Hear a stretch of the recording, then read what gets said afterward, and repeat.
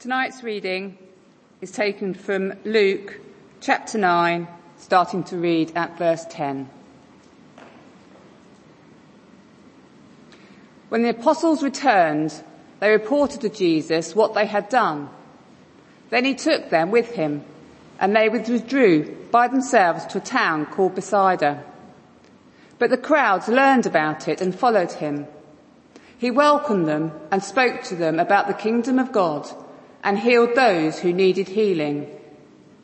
Late in the afternoon, the 12 came to him and said, "Send the crowd away so they can go to the surrounding villages and countryside to find food and lodging, because we are in a remote place here."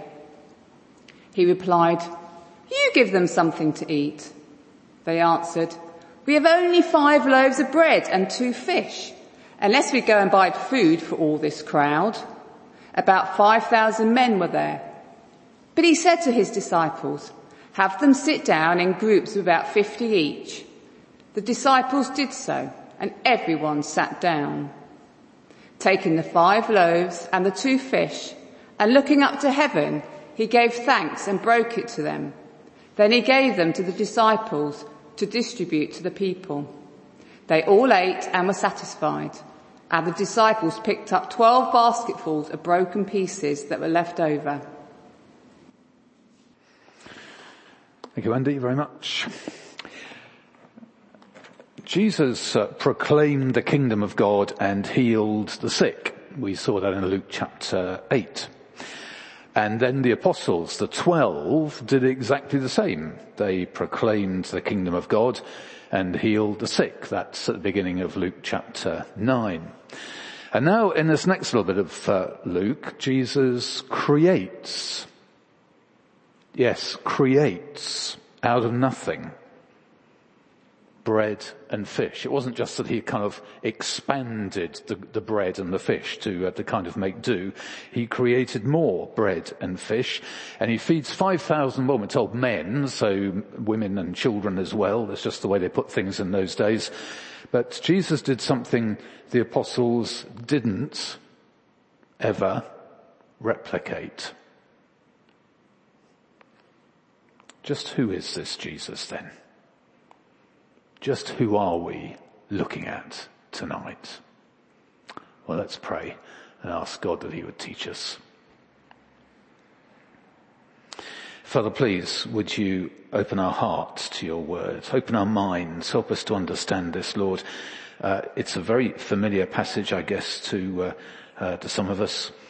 And we pray, Lord, that every single one of us would see new things in your word tonight, and we would all be thrilled by what you show us for Jesus' sake. Amen. So we're thinking that question now, just who is this Jesus then? And the 12 apostles, they've been off on a training exercise, or if you like, a dry run for their future ministry. They return. Have a look at verse 10 there.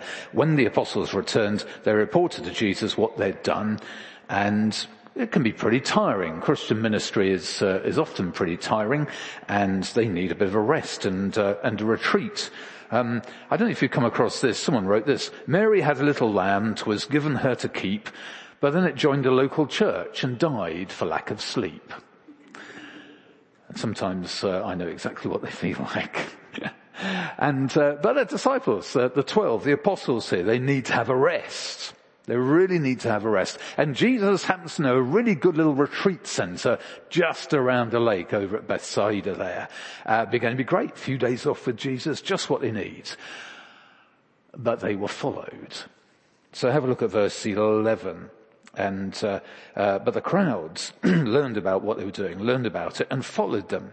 Now, the next bit wouldn't have been what I would have done. I think if I'd seen, needing a rest, needing a break, and then all these crowds are coming along, I think I'd have been getting a bit, oh no, really? But Jesus, what does he do? He welcomed them and did exactly what he'd been doing before. Spoke the kingdom of God, so spoke to them about the kingdom of God, and healed those who needed healing. That's what Jesus did. And then you look at the end of verse 12 here, look at the beginning of verse 12. Late in the afternoon, the 12 came to him and said, send the crowd away. Maybe they were feeling a bit grumpy as well, but send the crowd away so they can go to the surrounding villages and countryside and find food and lodging, because we're in a remote place here. Or literally, we're in a desert place here. And that's really quite significant for what we're going to see in just a little bit. And Jesus says, verse 13, and Wendy was quite right to emphasize it when she read it, you give them something to eat. It's as if that's really been underlined. No, you do it. You do it. And we're going to see here that Jesus does this extraordinary creation of bread and fish, but he's doing it for the apostles, for the 12. So, for instance, there's a real focus here. Where it says disciples, he means the 12, okay? Not a slightly larger group, but he just means the 12 that we would call the apostles now. So, and you can see that it's in verse 10 and 12 and 13 and 14 and 15 and 16 and 17. Every single verse there apart from verse 11. This is for them to see who Jesus is. This is something for them to understand and to see that what is going on here is something way beyond what they might be able to do, because he is creating new fish and new bread. An extraordinary thing, and quite extraordinary thing. It's interesting, isn't it? You never see the apostles or other Christians doing amazing things like these these nature miracles, like creating lots of bread and fish, or for that matter, stilling storms or walking on water and so on. It seems to be something there which is just Jesus wanting to say, look, I'm the creator here. I'm doing what God does here. I'm doing something really significant here. And it seems to me that this miracle is a fundamental thing, because look at what happens next.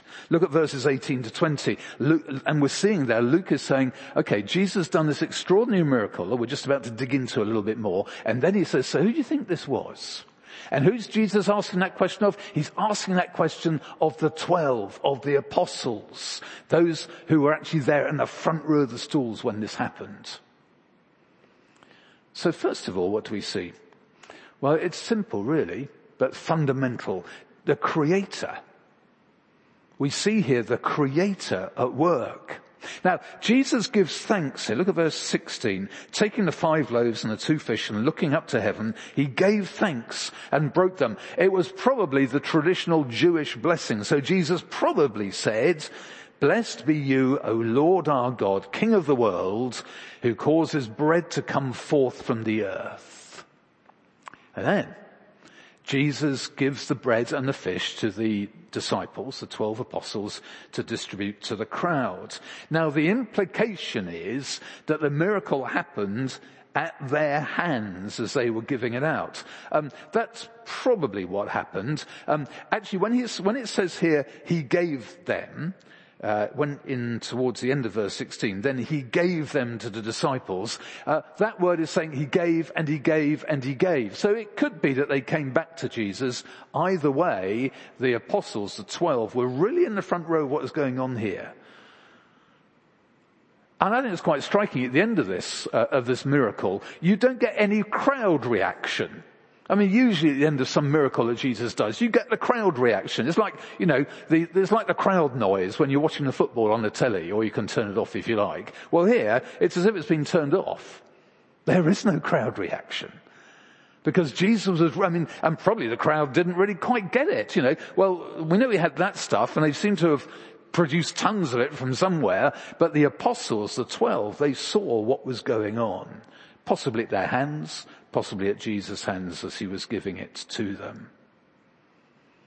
So who is this Jesus then? Who is he? Creator. The power to create new bread and fish, and tons of it. I mean, the baskets in verse 17, they're the kind of picnic baskets that we might have. Wicker baskets. Not the kind of huge Alibaba basket type things, but they were portable baskets. But there were still 12 of them. So It's pretty sure, aren't we, that actually there's more left over at the end than what they started with, let alone the feeding of the 5,000 men plus loads of men and women. Perhaps there were 10,000 people there. And everyone, beginning of verse 17, have eaten their fill. Creation going on.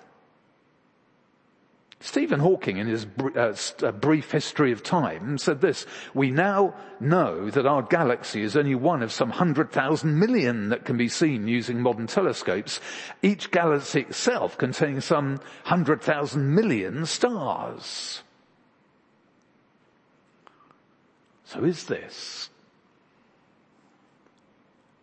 on the shores of a little lake, 200 something odd feet below sea level, in ancient Palestine? Is this the creator of hundreds of thousands of billions of stars? And if it is, how should we respond? Yeah, I know that. No, stop and pause and let this sink in. He, Jesus, is bigger than anything. Even the universe. And how do we respond? Well, it has to be worship, doesn't it? It has to be worship. And of course, this springtime is a great aid. If you're here in the church building, I can see from here the back door's open and I can just see the magnolia tree across the road there. It's possibly just past its prime, but it's brilliant, isn't it?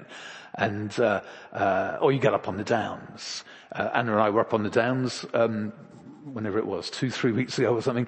And, just on the bridleway we were on, a sheep had given birth to twins. And, they were probably 20 minutes old, I imagine, something like that. And on the same walk we saw it was a foal, wasn't it? Yeah. A foal had just been born, still in the sack and so on. You think, this is brilliant. Just on South Downs. Walk from here. What a great place to live. And the new life that we see. And how do you respond to that? It should be worship of our Creator. Worship of our Creator. Up on the downs or whatever, however you're best enabled to do that on your own or with other people. And of course with God's people as we meet together. That's one reason why we meet together, isn't it? So we will worship from our hearts and we'll do it together as God's gathered people.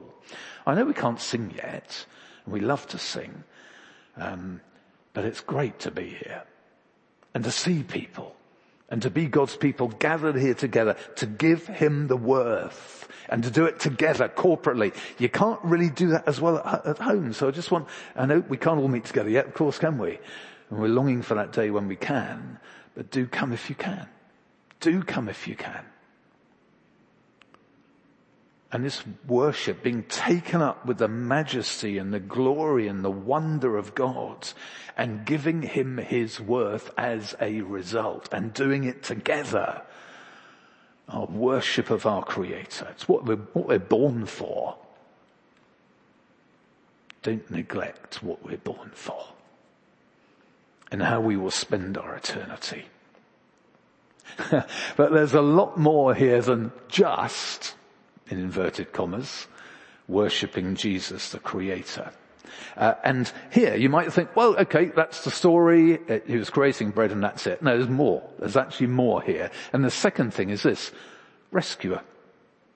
Now, you may not think that this passage is really about Jesus, our rescuer, but it does include this. I really believe that it includes this. In East Malaysia, there's a serious mountain on the island of Borneo called Mount Kinabalu. And it's actually a reasonably straightforward. It's 2 days walk up to the top and so on. It's a relatively straightforward walk, but it is high and it is cold. Above 10,000 feet. It's actually 13,435 feet high, or 4,095 meters if you do things in meters. And stories told of two students who attempted the 2-day climb. Relatively straightforward, a hut before the final ascent up to the summit and so on. But high up in the pre-dawn mist, the two of them got separated somehow. And one made it down to say that he'd lost his mate. But there was no sign of him. So the Army Mountain Rescue folks went up and they found the student cold, dehydrated, disorientated, but they got him down safely. But up in the top of the mountain, there are some really serious ravines. You may have seen it. It's been on the news a few times of people getting stuck down these or falling down them. And one of the mountain rescue people went down one of these ravines, lost his life. A successful rescue. But at what cost?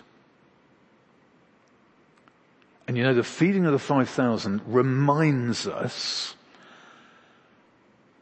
first it reminds the 12, and through them it reminds us of a great rescue. Now, at a very basic level, we're talking here about a meal, aren't we? A rather large meal. But it is a meal, a banquet, a feeding. Someone said a foretaste of the heavenly banquet. But it does that by looking back. Because he's got a lot of people here in a remote desert place, the end of verse 12, and they're hungry. And they're also arranged in verse 14 there into these groups, which are actually exactly how Moses organized God's people into groups in the wilderness.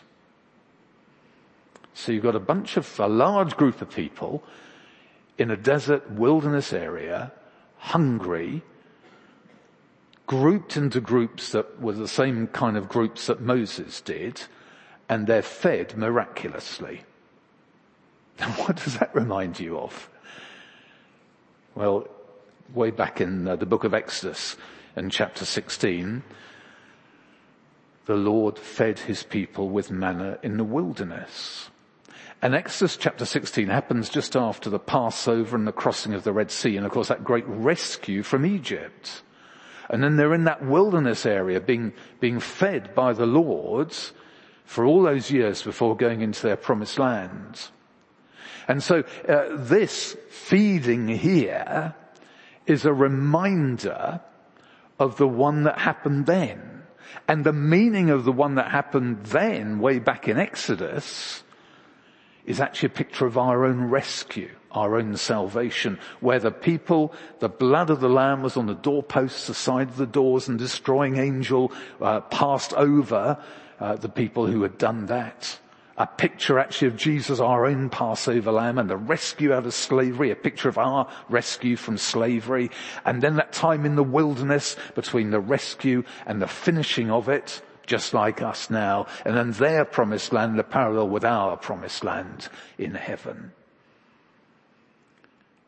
And we look back at this now and we see, well, there's an echo here, isn't there? What happened there in the book of Exodus and what happened here with the feeding of the 5,000 and actually what's happened to us and what we're looking forward to, our own rescue and what we're looking forward to as that's completed in heaven.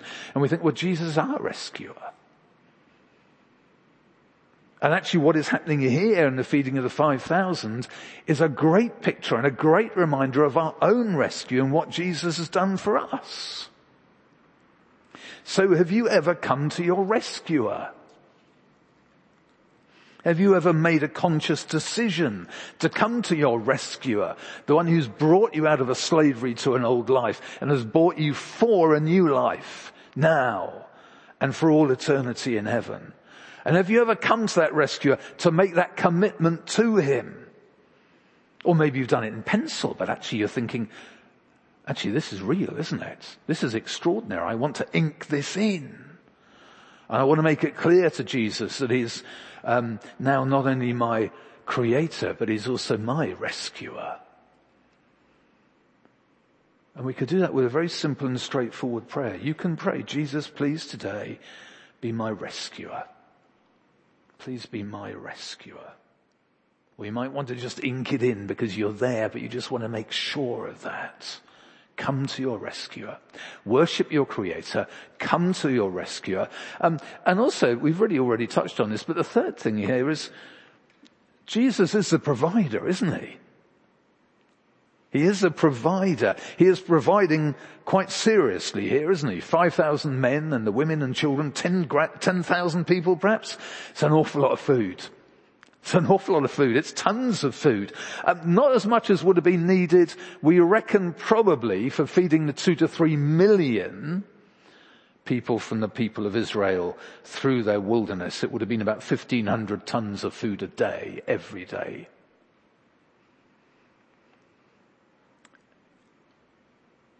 And this is several thousand. So it's a lot smaller than that. A lot of bread and fish though.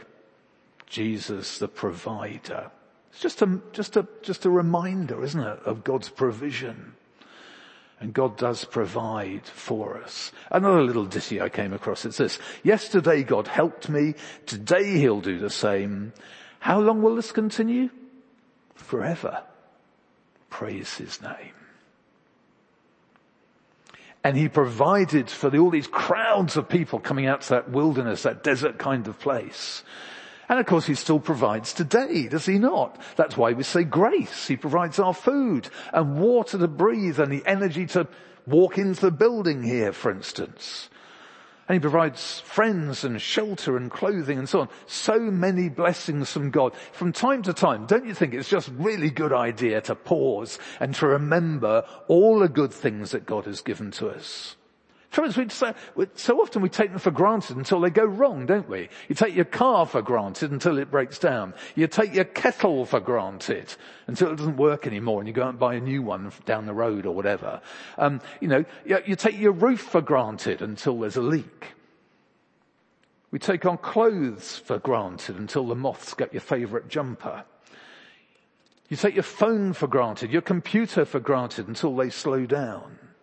And God actually has provided all those things for us. Yes, of course, he may use Tesco's or Sainsbury's to do that, or water from Southern Water, or your boyfriend through a dating app, or your TV via, well, these are LG, I think, aren't they? If I saw it earlier on clearly, or VW or whoever your car comes from, and so on. But God provides actually. He uses all these other routes, but God provides actually and ultimately, and it's good to acknowledge that, is it not? If you're watching at home, why not have a look around? Thank God for your TV. Thank God for the carpet that your feet are on, probably, I guess.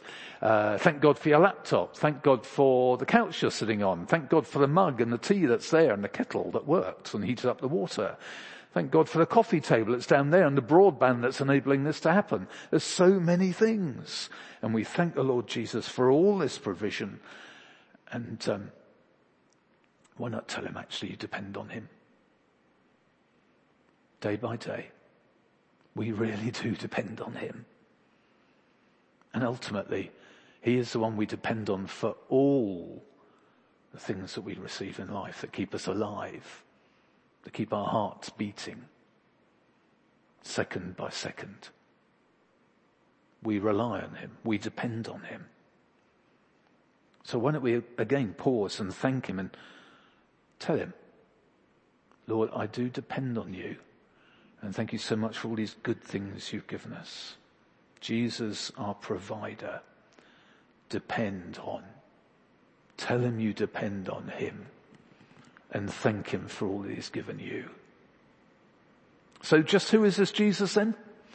Well, in this passage, I guess you would just simply expect me to say, well, he is the creator, because that's what he did here. And if someone is on this earth creating things, he is God here in the flesh amongst us. And what do you do? What is your relationship with God governed by? We worship him. We worship him.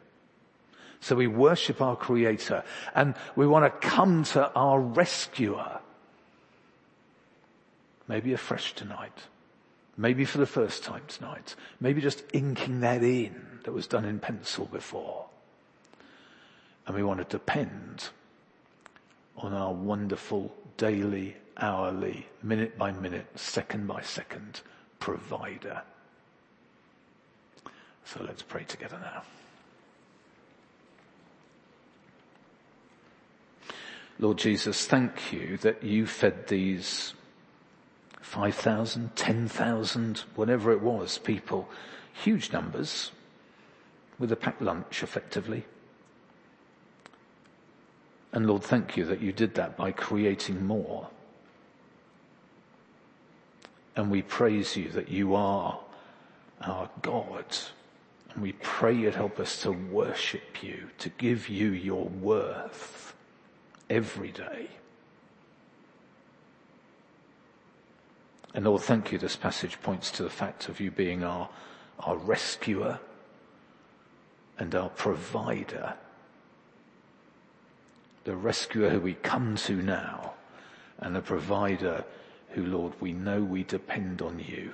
Forgive us for where we just think we can do it all. We know we can't. And we pray, Lord, you'd help us to consciously depend on you every day, every hour, every minute, every second, for your name's sake.